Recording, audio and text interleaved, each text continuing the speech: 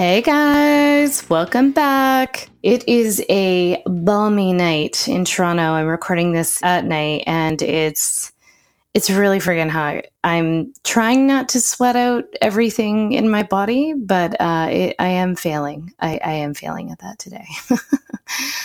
I can't complain. I'm not going to complain, actually, because it was so awful. This winter was awful. If you were in Toronto, I don't know, maybe if you're somewhere else in Canada, this was the case for you as well. But it was just constantly gray and raining and or snowing and cold, and I just couldn't deal with the gray. So I am taking in all of this sunshine with open arms. I don't care if I sweat my face off. I don't care what my hair looks like. And this is saying something, guys. Screw it. So I'm sorry I complained. I take everything I said back. I'm just saying it's balmy. It's balmy, but I'm ready for it, guys. I'm here for it. Okay, so this week's question, I'm always tackling the most popular comment. I've got several questions on this, actually. Is on nap transitions. And you have probably messaged me about this on Instagram. I'm at Baby's Best Sleep, by the way. If you're finding me through iTunes, I do have a pretty active Instagram, and I give lots of good tips. So that's at Baby's Best Sleep. But if you've messaged me through Instagram or sent me an email, thank you so much. I love these podcast questions. It really informs the work I do. And it's kind of like being an old parent sometimes, that I think I know what people want to hear. To some extent I do, because I do this work. But it's really good to know what is top of mind. Naps, for sure, are top of mind for many people. Because they're tricky. They're tricky for me. I never overpromise with naps with clients. I always tell clients, like, look, this is going to take some time. Your nights are going to look really gorgeous, but your naps are the mountain, right? They're the hill is actually the nighttime, which is not fun. Have I said that on this podcast before? I'm hoping not to repeat all of my one-liners, but I'm going to. And then clients of mine will be like, oh my God, Amanda, you said that to me already. So sorry, guys. I repeat myself. Okay, so this question comes from Nikki, and she says, hey, Amanda, I am loving the podcast. I hope that you can do one on nap transitions. I believe my 8-month-old daughter is ready to transition from 3 naps to 2, but I have no idea where to start. Thanks so much. Okay. Nikki, thank you once again so much for reaching out with this question. And you are not alone. I got lots of questions on transitioning to 1 nap, from 3 to 2, from 4 to 3, when to do it. And it all seems really, really scary, which I totally understand. So I think that, first things first, I'm a huge believer in a problem is only a problem if it's a problem. And Nikki, you didn't actually mention this directly, that there was a specific problem, but you did allude to your daughter being ready. And there are some signs of readiness that kids do try, or do show. I mean, if you are 8 months, you have an 8-month-old baby and they're on 3 naps and your life is good and you're loving your life, then I don't think that you actually need to do the transition. There are usually clear signs from your baby that they are ready to make that transition. So again, don't rush is my first advice for everyone. Don't rush because so-and-so's baby is your age and born 2 days apart and they're on 2 naps and, they're living their best life, blah, blah, blah. So just be wary of that. I did have a client once. It was funny. She had called me. We did our work. It was actually twins. We did our work together and things were going well. And she called me about three months later and she was like, Amanda, the twins are 8 months and they're still on 3 naps. And I was like, okay, well, talk to me about how long they are. Well, they're about an hour each. Okay, are they falling asleep? Okay, yeah, they're doing well. I'm like, well, let's just leave it. She's like, okay, well, let's have the call anyway. Let's do it next week. So I have a plan. I'm like, okay, no problem. So literally, we go and we get on the call and she's like, oh, okay. We've had some very clear signs. And actually, they transitioned quite nicely on their own. And we'll talk about what that would look like as well. Okay, so first things first. So nap transitions, they can be tricky because sometimes kids just protest naps, right? Naps suck. The light outside is bright. Kids like light. We all see the sun and we're like, yes, I want to be awake. I don't want to sleep. I will never sleep ever again. And our children are very biologically linked to the sun. So naps for everybody are trickier. They are usually when your child is going through some sort of developmental leap, they're the first to be hit. So suddenly they'll start protesting a nap when they go down, or they never did, or their naps get super short. That would be common leap behavior. So make sure that you have downloaded the Wonder Weeks app on the App Store. They should sponsor this podcast. I'm going to reach out to them. I say that every week. I think I need to start taking notes while I do my podcast to remember everything that I say. I try to listen to my podcast after, but it's me talking, and that's mortifying. See, I'm writing this down right now. Wonder Weeks. Okay, so the Wonder Weeks app will tell you when your child is going through a developmental leap. Now, just because they're in a developmental leap doesn't mean that there will be some sort of sleep issue, but there might be. So that would be my first spot. If your child is suddenly rejecting a nap, which is a common sign that they are ready to transition, before you do transition, check that they're not in a leap first. If they are in a leap, give it 2 weeks. Give them some time, persistence, maybe adjust the wake windows a little bit, and we'll talk about that during this podcast as well, but I wouldn't be rushing to get rid of the nap just because of a 3-day process. Sometimes leaps can be difficult, and it can take about 2 weeks, and then you'll see a change. So yeah, I guess the first sign would be protesting a nap, and that doesn't mean they've always protested a nap. If they've always protested every sleep situation, then it's probably not related to getting rid of a nap. I would probably just call me if that's the case. Definitely call me. Just going back to the rejection of the nap. So it'll be something like they really, really start protesting that nap. So, they don't seem tired at the nap. So when you go to put them down, they're protesting because they may be undertired. So again, my first course of action in that case would be extending the wake windows. So for most kids, again, this is general advice based on what I see mostly. I do see outliers in every age. So don't hear this and immediately try to take your kid off whatever nap they're on. If it's working, I wouldn't change anything. But generally what I see is between newborns, they're sleeping all the time, but generally we're at like 4 to 5 naps. 4 to 6 month olds are generally on 3 to 4 naps. 4 naps usually for 4 and 5 month olds, and then even some 6 month olds are ready to go down to 2 naps. But at 6 month olds, I would say between 2 to 3 naps. 7 to 12, or I would even say 7 to 15 months old, we're looking at 2 naps for quite some time. So 1 in the morning and 1 in the afternoon. And we don't want to rush these transitions, because if we do rush them and baby isn't getting adequate daytime sleep, it might start to impact your nights, or you might start to have overtiredness that builds over a long time. And then you start to get early mornings and more protests before bed. So that's the general idea. So I would say that if you are, at 8 months, it would be very appropriate, Nikki, for your child to be at 2 naps. But I would look for one that resisting of the nap or looking really, really undertired. The other sign that they're ready to transition is actually a shorter nap. So that's when a baby falls asleep and then is, despite your best efforts of you're not helping them to sleep because you listened to my crap nap podcast already, so you're not going to do that, right, guys? You're not going to help them to sleep. You put them down completely independently. There's nothing else helping them to sleep, and they're consistently having shorter than average naps, so between 30 and 45 minutes when they usually have an hour. And an hour is a good amount of time for a nap. So if your child is getting about an hour, that looks good to me.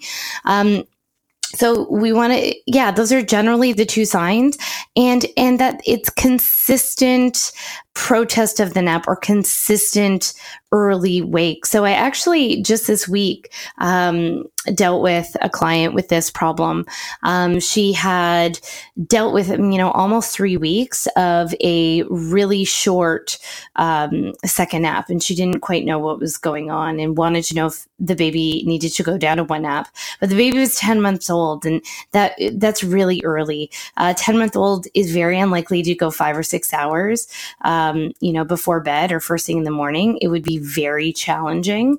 So I advised against that.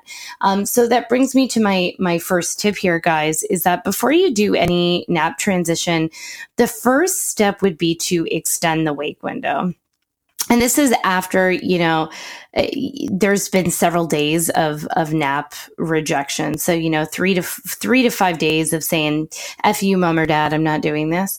Then you're going to just want to extend the wake window. People are really friggin' afraid of doing this.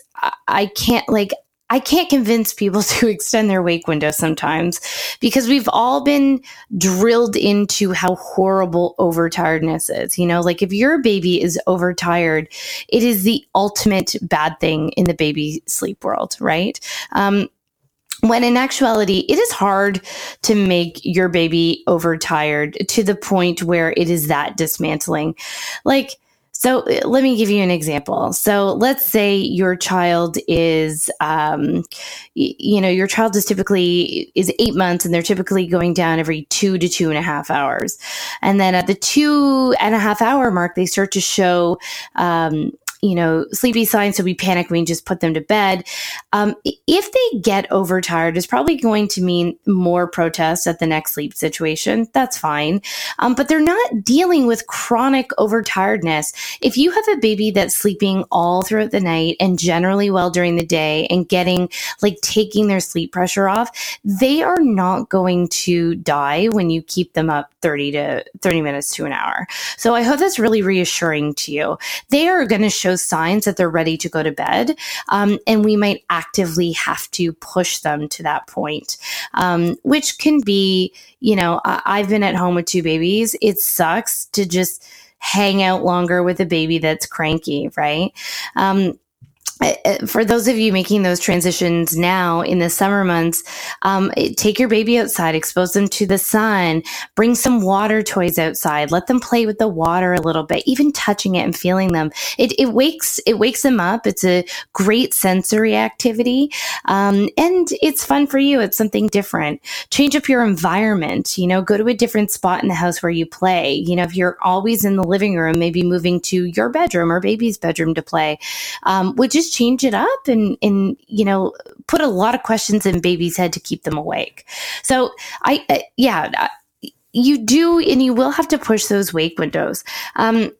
I will link to the blog that I posted with my wake window chart in it, so you can take a look at what's most appropriate for your child and where they could be based on their age and stage. So first, I'm going to ask you to push out the wake window. Now, for I would say many of you transitioning from 3 to 2 naps, that should be about enough to push out that third nap. So, for example, I assume, Nikki, that if you are getting 3 naps a day in, you have a shorter wake window of about 2 to 2.5 hours. So then when you push out that wake window, it is going to be a little bit challenging for you to get there. And then you're probably going to have 2 shorter naps. My rule of thumb is if that last nap ends after 2:30 and like you don't think that you can get another nap in, because like a 3-hour wake window at that point would give you a nap at 5:30, and why would you do that? So we would have to plow forward with a longer wake window before bed, which is totally fine to do in those cases. Your child can have a longer wake window before bed because they're just about to embark on hopefully 12 hours of sleep, 10 to 12 hours of sleep. So I think that's all fine and good. So do that. You might have to have an early bedtime. No problem. If you are trying to transition from, 4 to 3 naps, again, this is really going to help you as well. It should happen naturally when you push out the wake window. So I mean, I never hear about a 4 to 3 nap transition because it usually happens because the naps get longer and the wake window gets longer. So, for many people, going from 3 to 2 naps, this can be tricky because at first their babies might not be sleeping so long because they are micro overtired. Notice the word usage of the modifier micro, because they could be overtired. But, that just might mean some shorter sleep in the moment, but it definitely should get better. So yes, I just have to collect my thoughts there. So you're going to push out that nap. If you've done the wake window and that still hasn't happened, like the nap hasn't gone away on its own, you might want to think about introducing a 4 schedule. So that's basically picking a couple times and putting your baby down at the same time every day. So my typical times are between 9 and 10, depending on what time they wake. So if they're waking at around 6, you're probably going to do your nap closer to about 9. And if they wake at around 7, then it's probably a 10 a.m. nap. So that generally looks for most clients like a 9 and 1 nap schedule and a 10 and 2. And you're kind of just forcing it. So Nikki, if you are doing that, if you're pushing out the wake window and it still hasn't helped with your baby, then you can force a schedule and kind of make it happen. So yeah, that's that. Before I talk to you about the transition to one nap, I do want to remind you that I always do a free discovery call for those looking for some guidance and working with a consultant. So during my discovery call, I go in depth. I do a little mini evaluation with you to kind of figure out what the issue is. I talk to you about what the issue is, and then we can talk about what working together looks like. So I'm going to tell you as much information as I can without, having a proper evaluation. But yeah, it's an important step in working with a consultant. And again, working with a consultant means that sleep training and helping your child sleep isn't a horrible, horrendous, ongoing thing. Most of my clients are sleeping in 3 days or less. And I have I have very happy clients. You can look at my reviews. They're very telling. So that's www.babiesbestsleep.com/15mins. That's 15MINS. And that'll get you on the phone with me or one of my team talking about what we can do to help you sleep. Okay, so now that I've given you my little advertisement for me, The 2 to 1 nap transition is a doozy because most kids are not quite physically ready to go 5 or 6 hours, or they've just never been awake that long ever in their whole life. So to do it is tough and a bit of a stretch. I just remember with, my first daughter, like taking her outside and like putting her in a pool to be like, please stay up, please be awake, please stay up. And it was really, really challenging. So there's probably going to be lots and lots of falling asleep in Cheerios and, eating or just sitting down and then kind of falling asleep. That's all okay. This is something that you can do one of 2 ways. The slow and steady way is basically just pushing that first nap to like 10 and then 10:30 and then 11 and then 11:30 over a few days until you get to that 1 lunchtime nap. People are always really concerned about when they feed their child. Like, should I feed them before? Should I feed them after? What do I feed them? I generally do lunch before, like a nice solid lunch, and put them down, just so their belly is nice and full. And then you can do a snack after. When we transitioned to the first nap with our first, it's so embarrassing. I can't believe I'm going to share this with you. It was such a dumb moment, but we noticed that she was super cranky after her nap and like really mad. And we're like, God, she's awful. And then one day my husband's like, hey, do you think she's hungry? And we're like, yeah. And it was like 2 weeks of us walking around with the crankiest, 1-year-old who can't tell us that she's hungry. And so we added this snack after the nap and it made all the difference. Got her to bedtime. She became a human again. All very nice things, all bonuses. So yeah, definitely feed them a snack after. And then depending on the nap length, so because they've never slept longer than an hour and a half during the day, you might get a shorter nap when that happens.